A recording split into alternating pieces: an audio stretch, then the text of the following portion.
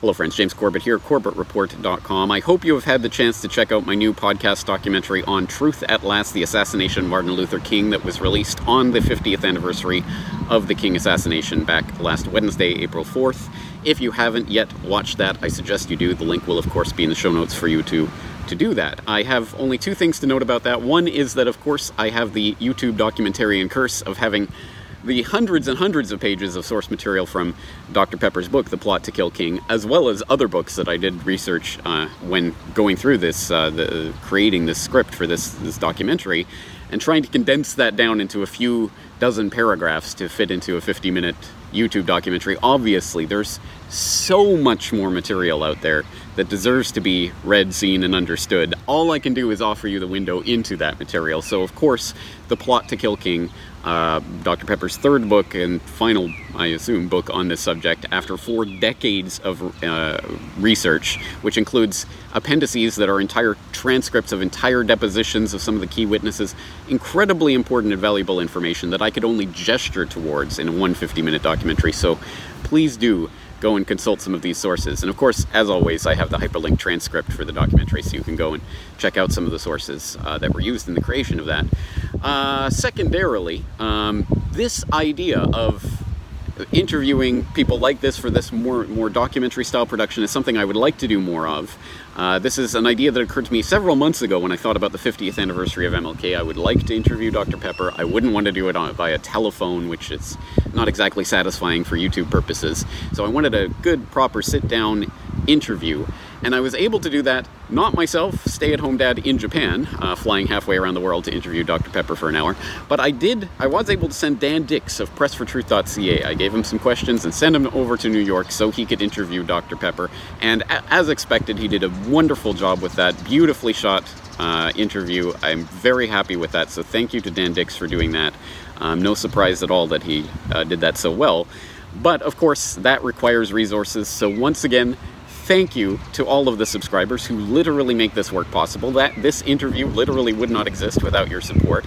And to anyone who isn't a subscriber but is a supporter of my work, please consider $1 a month. It truly can help to make this type of material possible. And this is an idea I would like to do more of in the future. There are other people I have in mind that I would love to have proper sit-down documentary style interviews with, but I can't do so myself. So it does involve sending someone like a Dan Dix or someone else out to interview these people, and that's an expense. So if you can help to make that possible, that's appreciated.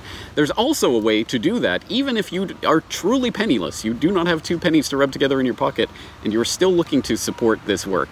Monetarily, you can do so without paying a cent.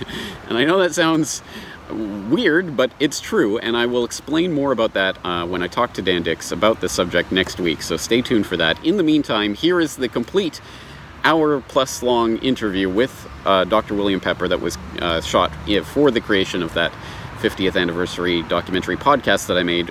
Here it is, unedited, for you to peruse in its great splendor. But of course, again, this is just a gesture towards the material that is encapsulated in a book like The Plot to Kill King, so I hope you'll check that out too. James Corbett, CorbettReport.com. Okay, so why don't you start off by telling us how is it that you came to know Dr. King? Well, I was a journalist in Vietnam, and I did an article for Ramparts magazine, which was a progressive magazine at the time, and Martin King was a subscriber to that magazine. And when I came back from Vietnam, I did an article called The Children of Vietnam, which described the war crimes that America was committing in that country, and the horrific loss of life, and particularly the effect on the children. So Martin was on his way to the Caribbean on a holiday, and he was stopped he was at the Atlanta airport from where he was flying, and he started going through his mail, and there was Ramparts for January of '67. And he read the article. He didn't read the article, but he opened it. And he started to look at the photographs which I had taken. I kept all the photographs to myself when I was in the country, and I also did not do anything with recordings I made. So he looked at these at the photographs of the wounded and named and dead civilians, particularly children.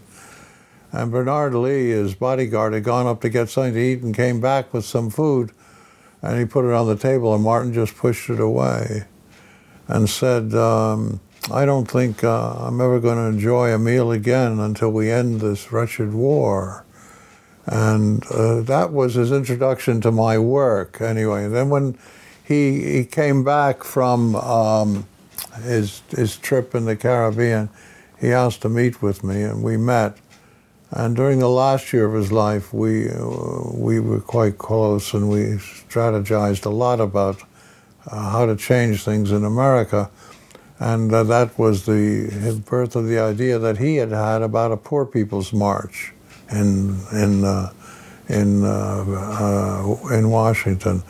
So I came close to him during that last year.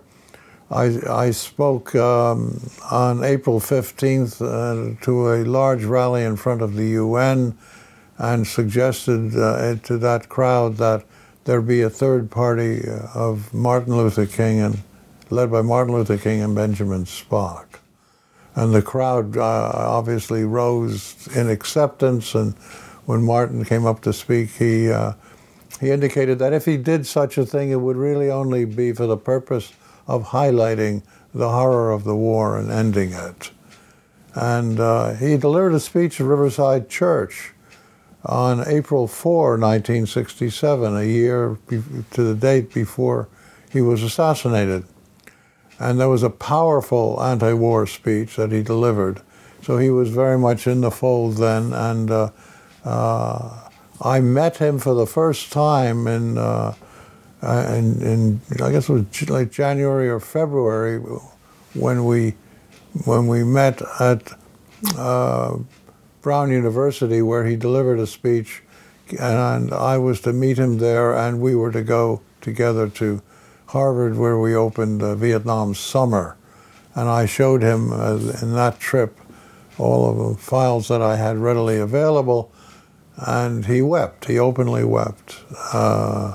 He was a man of great compassion and feeling, and he knew that he had to do something about this war. Now, you mentioned the speech in the Riverside Church on the war in Vietnam in April of '67. What would you say was the significance of that particular speech? So the real significance was that it put his footprints heavily into the anti-war movement for the first time. And he termed the United States the greatest purveyor of violence in the world today. And so he was rising as a severe principal critic of the government in that speech. Another negative significance is that he was attacked from all sides. He was called a traitor by the mainstream media. Millions of dollars were withdrawn from his organization, Southern Christian Leadership Conference. So he lost a great deal by taking that position. So all of that is significant.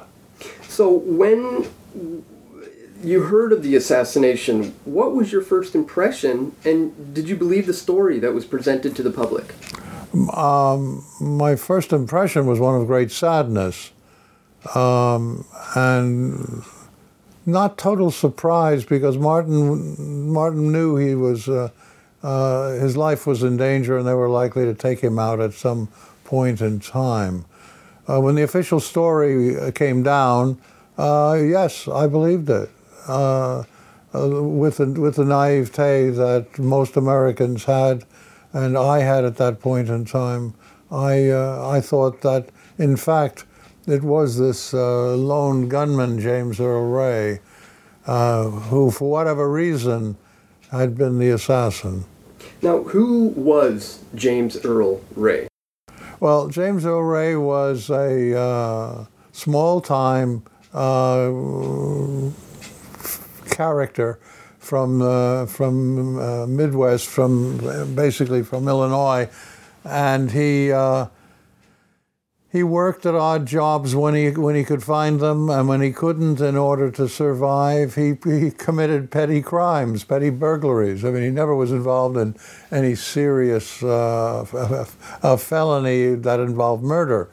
So he was the most unlikely kind of character to have carried out such an assassination, because he was not equipped to do that in any way. So how did you come to work on Ray's case? Well, Mark Lane asked me to go to the prison where he was and to interview him. Mark didn't initiate that. Abernathy and I had talked about the killing, and Abernathy said, "Let us do that. Let us go up and do it, and let you interview him and interrogate him and see what you come up with, and I will go. We will listen."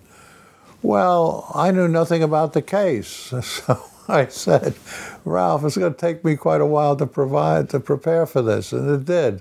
And Lane then said, "Yes, by all means, come up here. I will arrange the interview," which he agreed to do. And he arranged the interview. It was in a interview room at the prison in Tennessee. And at that point in time, it was several months after we initially were asked to do this, and so I was fairly well briefed. And present also at the interview was Reverend James Lawson, who had invited Martin King into Memphis in the first place.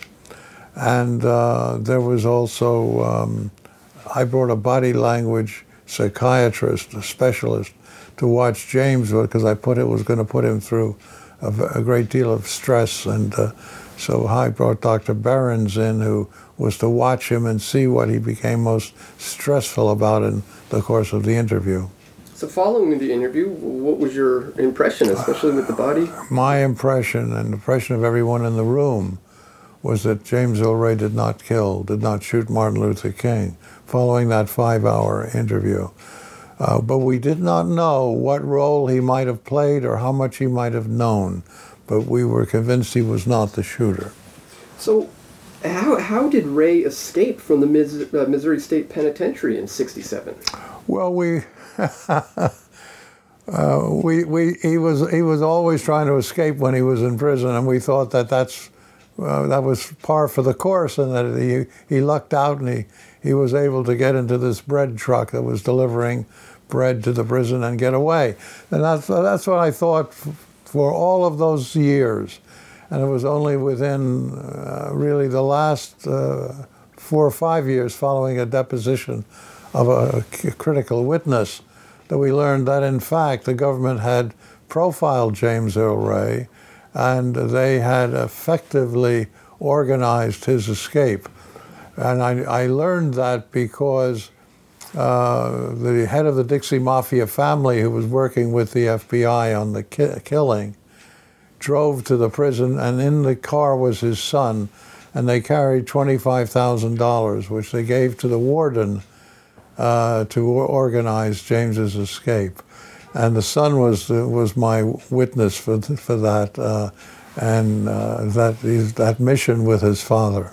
Seems pretty telling. Yes. Now, who was Raoul, and did Ray meet him? Oh yes, Ray met him. And who was he? Raoul was Raoul was James's handler.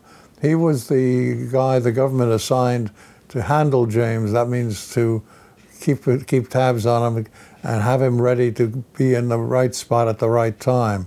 So Raoul was to do that, and he did that. James met him in a bar up in Montreal when he was trying to get out of North America and get to Europe, and then he ultimately wanted to go to Africa, where he thought he would be most safe. So he met this guy in the bar, and Raoul promised him that he would get him traveling papers, which of course James didn't have, if he would do some jobs for him and hang out with him for a while. He'd get him the papers.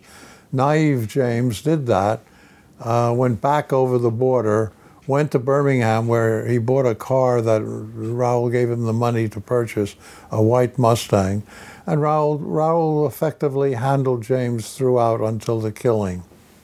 Was that between 67, 68? It was between mid 67 in August, around August, September, and of course April of 1968. And we had I found a British merchant seaman who identified Raoul as having been in that bar. He met Raoul in that bar before James did, and Raoul offered him some money if he wanted to buy some weapons that he could sell. They were involved in the selling of weapons as well, and so Raoul offered him an opportunity to purchase the weapons if he could. And who was Eric S. Galt, and how did Ray come to use this alias in the lead up to the assassination? Well, as a part of his movement around, he went. Of course, he went into Canada. He was given the Galt identity. He was given it by a man he would never reveal, but he was clearly a government agent. It's very interesting about James.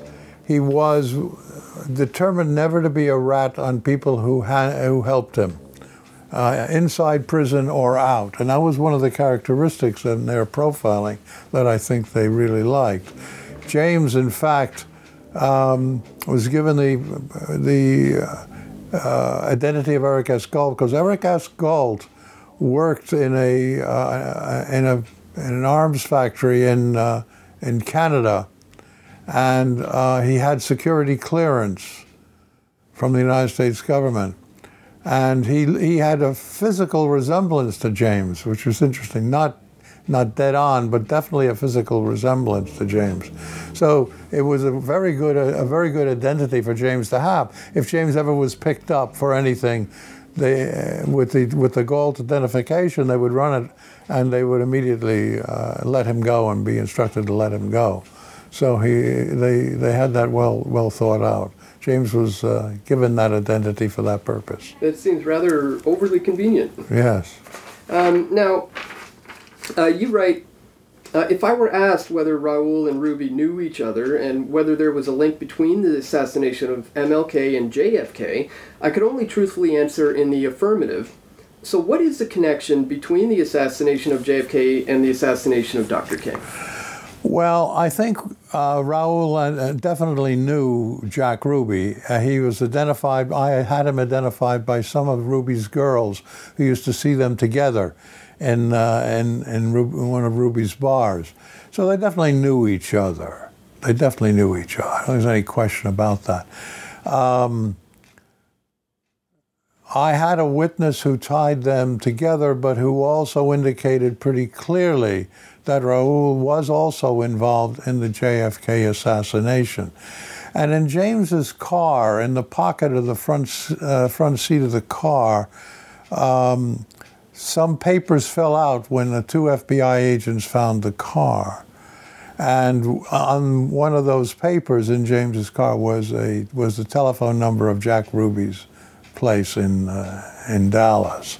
So Ruby and Raoul definitely knew each other. The extent to which Raoul was involved in the JFK killing, I don't know. But it's clear, and Glenda Graba, who was my witness, who, to her misfortune, knew Raoul, said that she was certain that he was involved in JFK as well. Did James Earl Ray shoot MLK? No. No? James Earl Ray did not shoot Martin King. He was nowhere near the scene of the crime.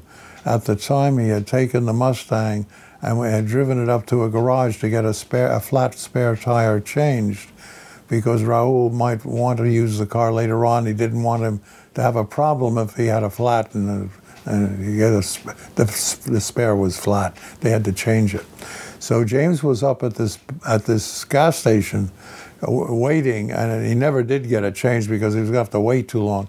He was waiting, and when he heard the sirens, and this was after the shooting, he then drove back to the area where he had been, and there were police everywhere. And so as he came up to Main Street, they waved him away from the scene, and he just went. He just left. And remember, he was an escaped convict. And he was very nervous about getting picked up. Now, the reason we know this is the case is that the car was parked in front of Jim's grill, and two witnesses came out of the grill. Two men came out of the grill, and they saw the car, and they spent some time looking at it, and then they started to walk up the street. And when they got a couple of blocks up the street, they got to a street called Vance. And just as they got to cross Vance Street, that same car, that same Mustang, came right around the corner. One of them almost stepped in front of it, the other one pulled him back, but they saw James driving that car. So he was actually driving away at about 25 to 15 minutes to 6 at that time, just before the actual killing. And these two men gave statements to that effect. And those statements were never aired or never shown, and we found them in the bottom of a filing cabinet in the State Attorney General's office. Is that by chance just from digging? And yeah. Wow. We had been ultimately given permission to review the files, and this was in preparation for a documentary at the time, a live documentary at the time that was shown in 1993 on April 4, and it was the trial of James Earl Ray. It was a documentary that had we actually tried the case for 10 days. And this was part of the research. We were involved in doing a great deal of research. And the state was convinced that we wouldn't find anything. They assigned somebody to help us, but we were really very thorough in going through every piece of paper that we could. And that documentary, the jury, which was a random choice jury from all over the country, took 7 hours to find James not guilty. So if it wasn't James Earl Ray who shot MLK, who did shoot MLK? MLK was shot by a man called Frank Strouser. He was the best shot on the Memphis Police Department. As a police officer, he fired the weapon from the bushes behind the rooming house, and his spotter was a chap called Earl Clark, who went down over the wall and was seen going down over the wall by a taxi driver who was taking some people away from the motel. And we know it was Strouser because he was assigned to the rifle range, the shooting range of the Memphis Police Department. And a man who was a janitor in that police department, working at that, a janitor working in that building, saw a rifle being brought in, and he was actually even shown the rifle as the special rifles, they called it. And Strouser was given that rifle, and he practiced with it all day, the day of the killing. He practiced shooting all day with it.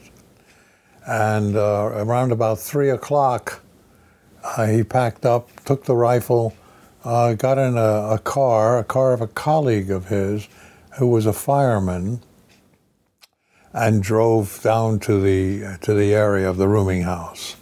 And this witness we had, indicated very clearly that there was no doubt in his mind that he was the shooter, and he was going to effect the assassination. Now, did the shot actually kill him? And if not, how did he die? No, the shot did not kill him. We all believed that Martin King was killed by that shot by Strauser. He was still alive when he was taken to the hospital. He was being worked on in the emergency room of the hospital. And I think the emergency staff were trying to do their best to keep him alive. And he was still breathing and alive. When the head of neurosurgery of the hospital, Dr. Breen Bland, came in to the emergency room with 2 other men in suits. And he said to the people in the emergency room, "Stop working on that nigger and let him die." And then he said, after a pause, "Now get out of here, all of you. Leave this room. Get out." And he emptied the room. And as he was emptying the room, a surgical nurse was the last one out. And she heard them do this, like picking up water in their mouths. And that caught her attention, and she turned and she saw them spit on the body of Dr. King, the 3 men. Then she saw Dr. Bland, take a pillow and put it over his face and suffocate him. And that's how Martin King was killed. Now you can say, oh, you only had one witness. You had this black surgical nurse. She went home the next morning, gathered her family around her in their home, and said to them, I don't know why they had to kill him. And she repeated this story. And it was one of her sons who, under oath and under video deposition, told us all this story about how it happened. She saw it happened. And everyone in the room of that video deposition believed him. He was blind, and he was a diabetic victim. He had no reason to lie. He was very moving in the way he spoke, and he told us the truth. Now, one could say, well, you still only had one witness. You know, good journalists, for something as horrific as this, need 2 witnesses to confirm it. Well, we had another witness. Again, the son of the head of the Dixie Mafia leader told us that his father died, by the way, and the elder brother took over the assassination responsibility. So the elder brother and he were sitting in a meeting with Dr. Bland. Dr. Bland was their family doctor. They were sitting in a meeting with Dr. Bland, and Bland said to the son, Russell Jr., if the bullet doesn't kill him, make sure they take him to St. Joseph's Hospital, and we'll make sure that he doesn't leave there. Now the son heard this at the time. The boy heard this, and he was not a young kid. He was about 15, 16 at that time, and he heard that. And this was a 2-day, multi-hour deposition that I did of him that brought out a lot of these facts that we otherwise never would have known. And he today is in a hospice, I believe, dying of cancer. But he wanted to get this truth out off his chest and out of his mind, the involvement of his family in this case. So there's still a living witness alive today? Well, he was dying of cancer, so I don't know how far along he is. But he was the one who gave us that final confirmation that we needed. Now tell us about the civil suit against Lloyd, is it Jowers? Jowers, and yeah. What's the significance of that suit? Well, Lloyd Jowers owned Jim's Grill, behind which was this very heavily overgrown bushes area. And it was from that bushes area that Strauser affected the killing of King. And Clark helped spot it. Then Clark went down over the wall. And by the way, I neglected to say, he was seen going down over the wall by the taxi driver who was killed that night by one of the Dixie Mafia handling guys. They killed him because he saw Clark going down over the wall, running up the street, and getting into a police car. That took him away. Okay, so Jim's Grill was this Bush's area was right behind Jim's Grill. Okay, and Jowers ran Jim's Grill. He was there in the kitchen and he ran the grill. Jowers was paid a large sum of money, which he put in an unused stove. And one of the sisters of his mistress told us about the money that was in there. But his mistress was going to see him that day. And around about a few minutes before 6, she went into the grill, and she started to go toward the back, into the back area, into the oven area where they cook the food. And as she entered that area, she saw something very strange. She saw the back door of the kitchen that led out to the Bushes open. That was never open. It was always closed. And she got concerned that maybe Lloyd was out in the back fooling around with one of the local girls. So as she went toward that door, then she heard a shot.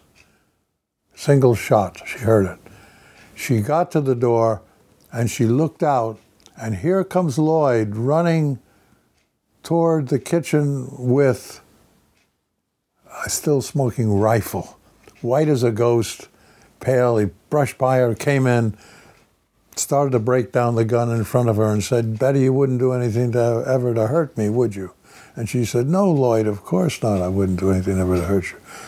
Well, she thought he had shot Dr. King and that he was guilty of that. And she kept that secret from 1968 until I was able to finally get it from her in around 93 or so, 94.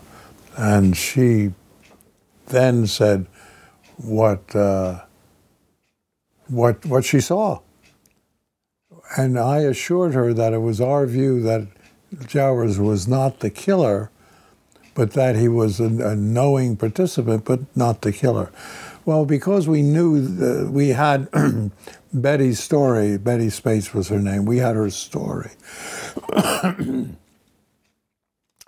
We then got the story of a local taxi driver named McGraw, who said Jowers told him, showed him the gun and said, "This is the weapon that killed King," and all of that. And so McGraw was a vital witness to us, because minutes before the actual killing, he went into the rooming house and went upstairs because he had a call from Charlie Stevens, who was a drunk inhabitant of the rooming house, to take him somewhere. And as he went up the stairs, the door to the bathroom was open and the light was off. And he didn't think anything of that, but he went around to Stevens, who was dead drunk. He didn't take him. And he then just went back, and the bathroom was still empty. Remember, it was the bathroom from which James was supposed to have fired the shot. Bathroom was empty. He went down the stairs, got into his taxi, started to drive away, and then heard on the radio that Martin Luther King was just then shot a few minutes ago. So he realized he had been in the rooming house, in the area where the shot had supposedly come from. McGraw testified for us that that bathroom was empty at the time, and also that Jowers had showed him the gun. So Jowers was clearly incriminated in this case. So when we had nowhere to go with James, I went as far as to the Supreme Court as far as I could with him. Excuse me. And James died in 1998.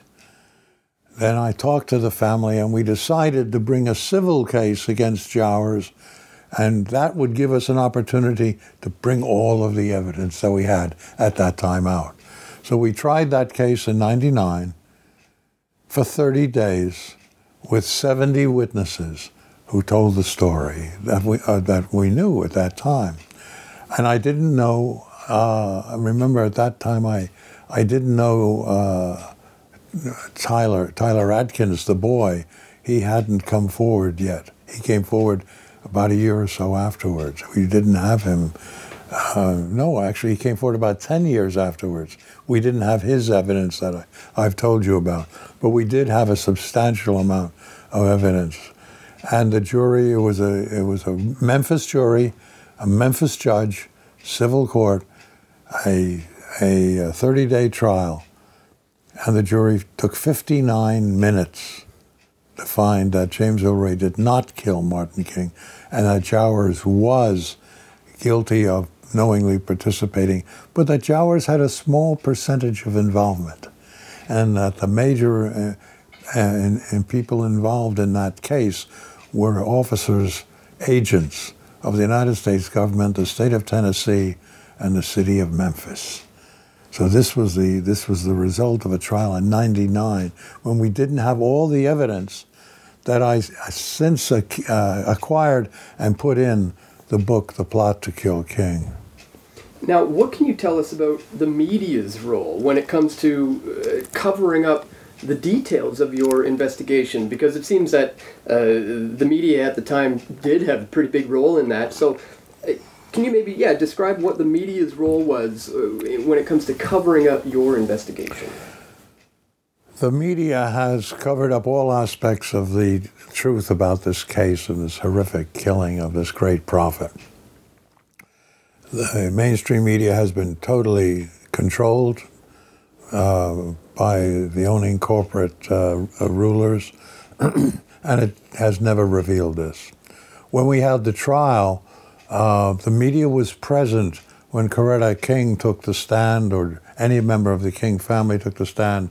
Andy Young took the stand, testified. They were present for that, but then they were absent for the evidence. They walked out when it came time for the evidence under instructions.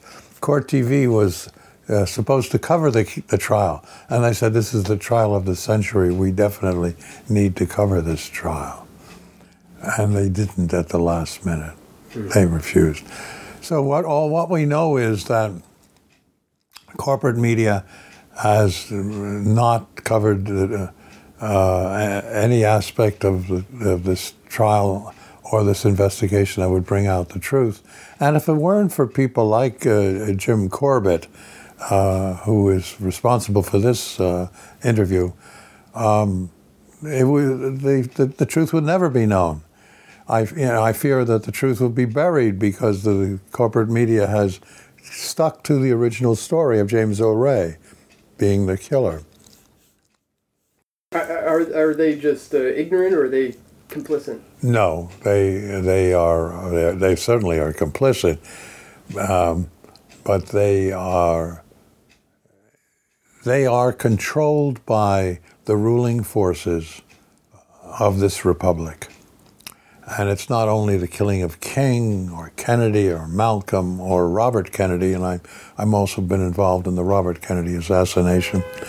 It's not only those critical assassinations in the 60s, but it's anything to do that will shake the core of credibility in the institutions and the agencies of the American government, how they actually function. You have to remember, Carl Sulzberger gave Allen Dulles 12 slots on the New York Times back in 1959. Those 12 slots, in my view, have probably been rotated right to the present day. They are agents who will deal with the most sensitive matters. I have been blacklisted by the New York Times forever. Forever. They won't use my name. They didn't use my name and virtually anything. I think they slipped once in the 99, one report on the 99 trial that they had to do. They quoted a witness, and the witness said what Mr. Pepper showed us, and they were quoting him, and they put that in. But other than that, I may be recognized as the attorney for the King family, but never named. And I am not to be named in that newspaper. And it's as simple as that. I've had to live with this, as have many other progressive journalists in areas of a very, very delicate strategic issue. They don't want this out, and they won't allow it out. That's the basis of corporate control over the media. You mentioned you have a mainstream media interview coming up next week. What do you think there? That's very, very interesting. That's very interesting. The Washington Post is sending a reporter in next week to do a story. I won't go into great detail of what I surmise about that because I don't want to discuss it. But I can say in general terms, there's been a change in ownership in the Washington Post.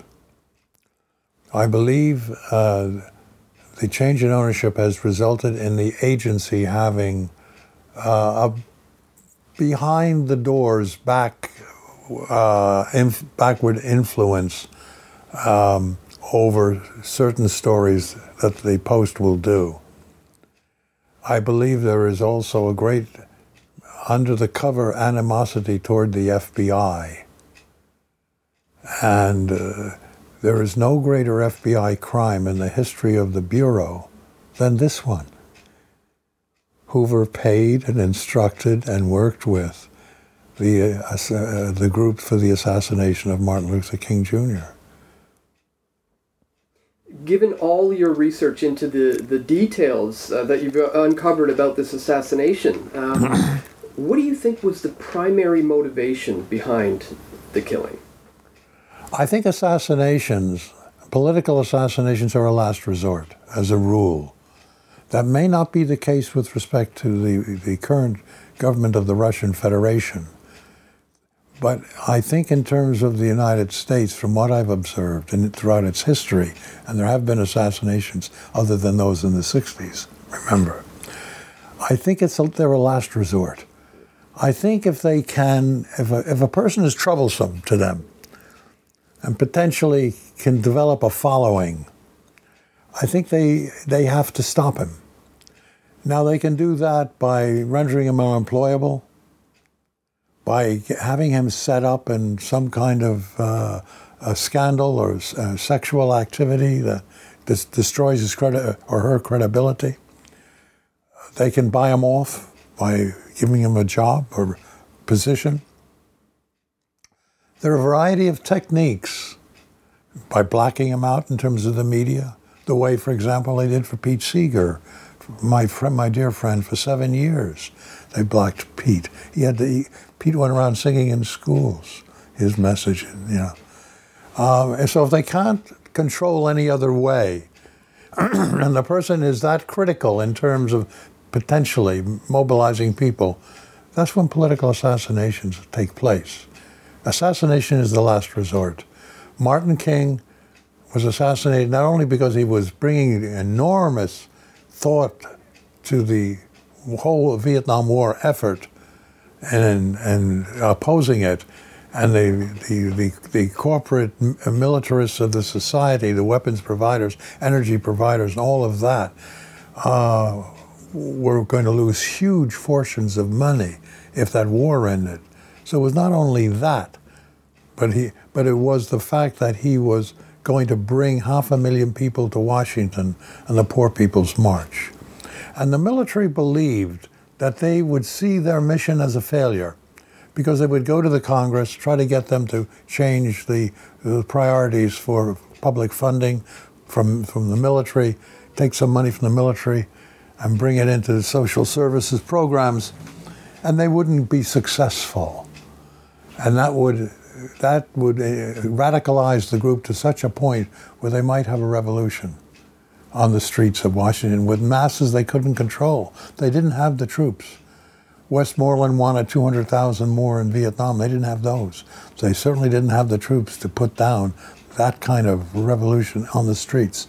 They were unhinged by what was happening in France. Remember, in France there was a revolution that was in the making with the unions, the communists, and the students trying to take over the government and dethrone de Gaulle.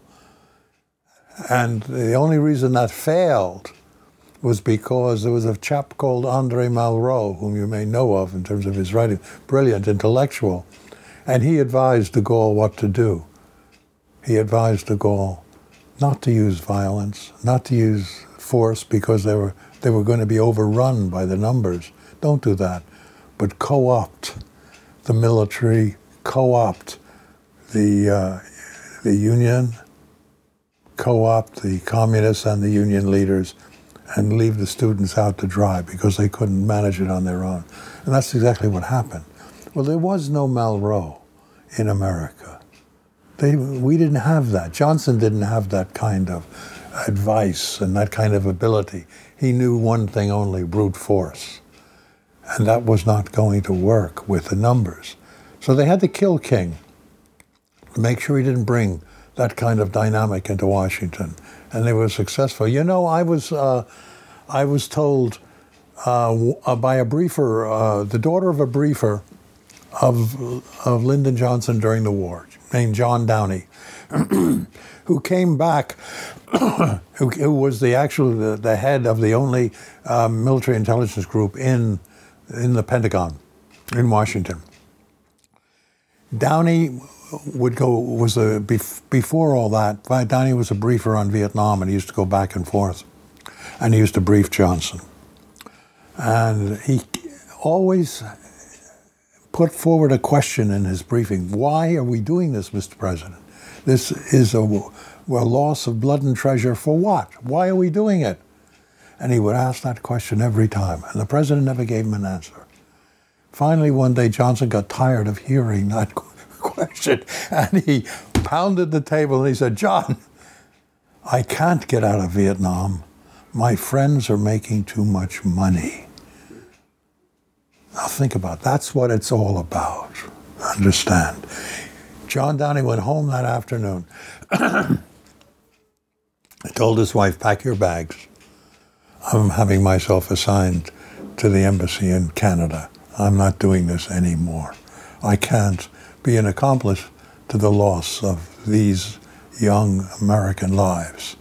So this was a man with this extraordinary, complicated and complex issues arise with a man such as John Downey, because you can see he had this compassion and this concern.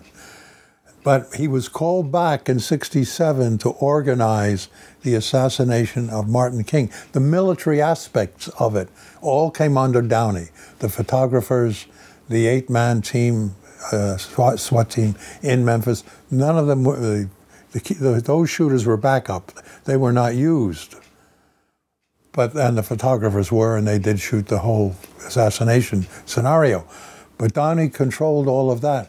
So how you say, well, how could this man be a part of such an assassination and at the same time show such humanity? In terms of that, for me, it is a conflict.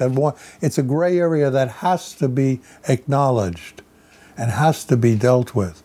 And the only thing I could come up with was that Downey regarded King as an enemy of the state.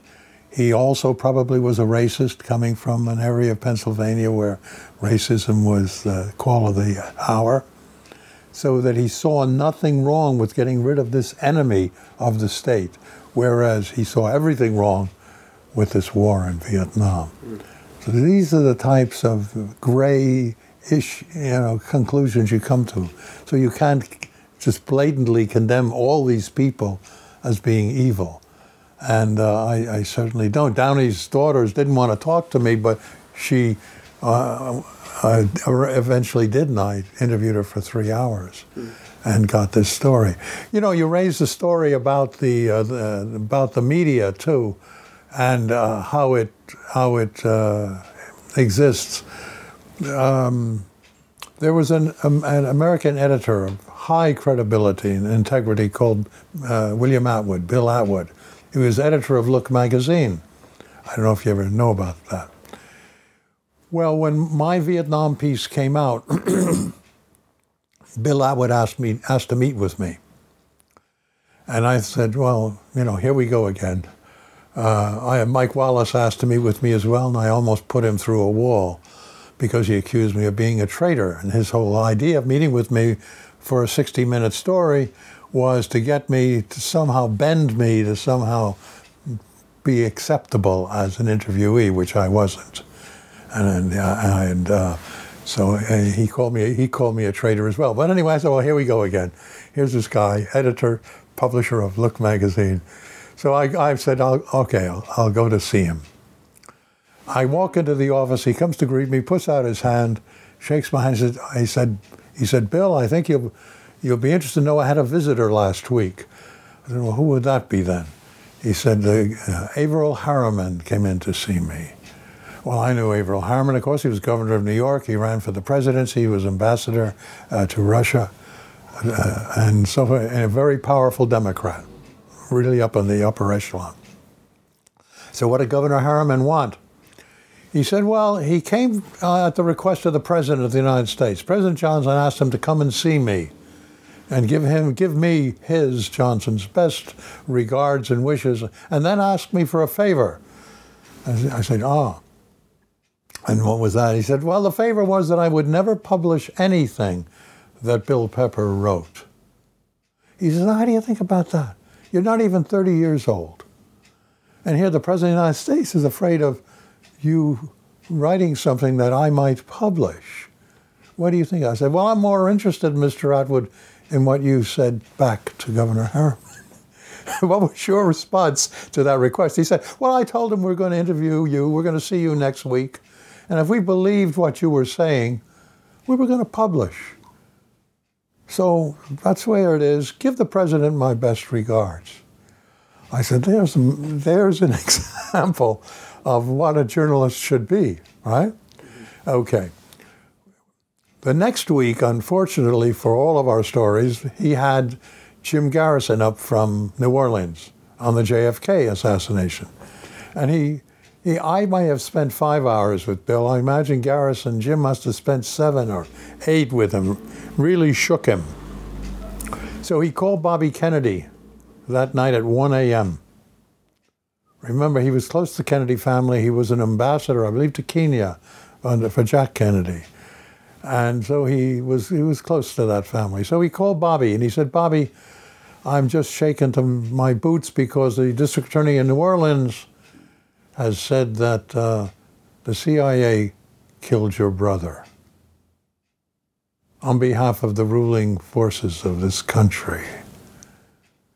And Bobby said, we know that, Bill, but I've got to get the White House to reopen the investigation. Now, that conversation must have ended around 1:20 or 1:30. At 4 a.m. in the morning, 4 a.m. that same morning, Bill Atwood had a heart attack. He left Look magazine, never to return as editor and publisher. Did roving stories and things like that stuff. He was basically gone. And the deputy editor who brought us in, Chandler Brossard, was fired by the new editor, and neither of the stories, of course, Garrison's or mine, was published. There are some very specific examples of things. But Atwood was in a class by himself. I called his wife after he died, and she said to me, very kindly, she said, and very graciously, Bill had a lot of respect for you and your work, but do me a favor, Bill. Please don't involve me in any way in anything, any work that you do. I have to raise some children in this country. And I've respected that wish ever since. There sounds like a lot of covering up going on here. We're wrapping things up. Can you tell us a little bit about Gerald Posner and his role in covering up the truth about what happened with the assassination? I mean, it sort of goes without saying. Posner did a cover-up book in terms of the JFK assassination, and he tried to do one in terms of the King case.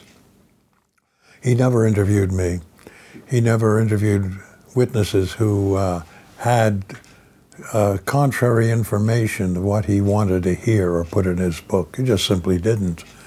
and he produced another volume of lies about the King case. The story of the King case is finally revealed in The Plot to Kill King, my last book, my third book. Remember, I've done 3 books over it's a period of about 40 years that I've looked at this case. And the first book was in 1995, Orders to Kill. The second book was in 2003. That followed the civil trial and focused on the civil trial. And this book, 2016, really, when it was finished, The Plot to Kill King, is the final book that summarizes everything and puts in all the new evidence. So it's there for history, historians, and researchers. Is it there for the masses of the people? It should be, but it probably isn't. There may be, however, some events that will be developing over the course of the next year or two that will shake this country and that will open up some of these stories that have not been called to fact before, including the 9/11 massacre in this country. So, having said that, do you have any final thoughts on what you think the American people of the world in general, need to know about what took place with this assassination in general? I mean, what would you say people need to come away with an understanding if they were to read your book? I think they should understand very clearly that the government of the United States, agencies of the United States, killed Martin Luther King, Jr., and that it was not a lone nut, James Earl Ray, but that it was a well-developed assassination plot that in this case, in the case of King, was orchestrated by J. Edgar Hoover and the FBI and their contacts with the Dixie Mafia. And I don't know how many other times Hoover has used Russell Atkins and the Dixie Mafia group to kill people who were perhaps getting in the way in terms of local politics and state politics in the South. I suspect quite a lot, and that they had profiles, and they had James Earl Ray's escape from prison and were used for other crimes as well. But we know factually that's what happened in this instance. So they should understand that the government of the United States, through, in this case, the Federal Bureau of Investigation, killed Martin Luther King. With respect to Robert Kennedy, we can surmise or speculate as to which agency was actually behind the killing of Bob Kennedy. It's very clear to me that it wasn't Sirhan Sirhan. I'm his lawyer, as you know, up to the present time. I've taken the case through the Supreme Court, and we're now with the Inter-American Commission on Human Rights, trying to just get, for the first time, a genuine evidentiary hearing, which he's never had. Remember, when Sirhan was tried, his defense lawyer was under a pending federal indictment and had to do exactly what they told him to do, which he did, was to clearly, blatantly throw the case. Starting off in his address to the jury, we are not going to tell you that our man was innocent. This defendant was guilty of killing Robert Kennedy. We're only going to ask you to understand why he did it, type of thing. So they were admitting, the defense counsel was admitting guilt right at the beginning of the trial. The evidence on the Sirhan case of his innocence, in my view, is stronger than what I saw for James Earl Ray. Stronger for Sirhan. Now, who killed Robert Kennedy? He was killed, 4 shots were fired at him from behind at Powder Burn Range. 1 just behind his right ear that killed him. Sirhan was never closer than 5 to 7 feet in front of him. In front of him. And in having been hypnotically controlled and trained, fired 2 shots from a pistol that had 8, and his arm was pinned to the table while the shots were heard elsewhere. All right, so there's no question about it. Sirhan is innocent. The only question is, can we ever get justice for one of these people Ray died in prison. We failed there. We can reveal the truth, but he died in prison. Sirhan is in prison, likely to die in prison. We're trying to open that case up as well.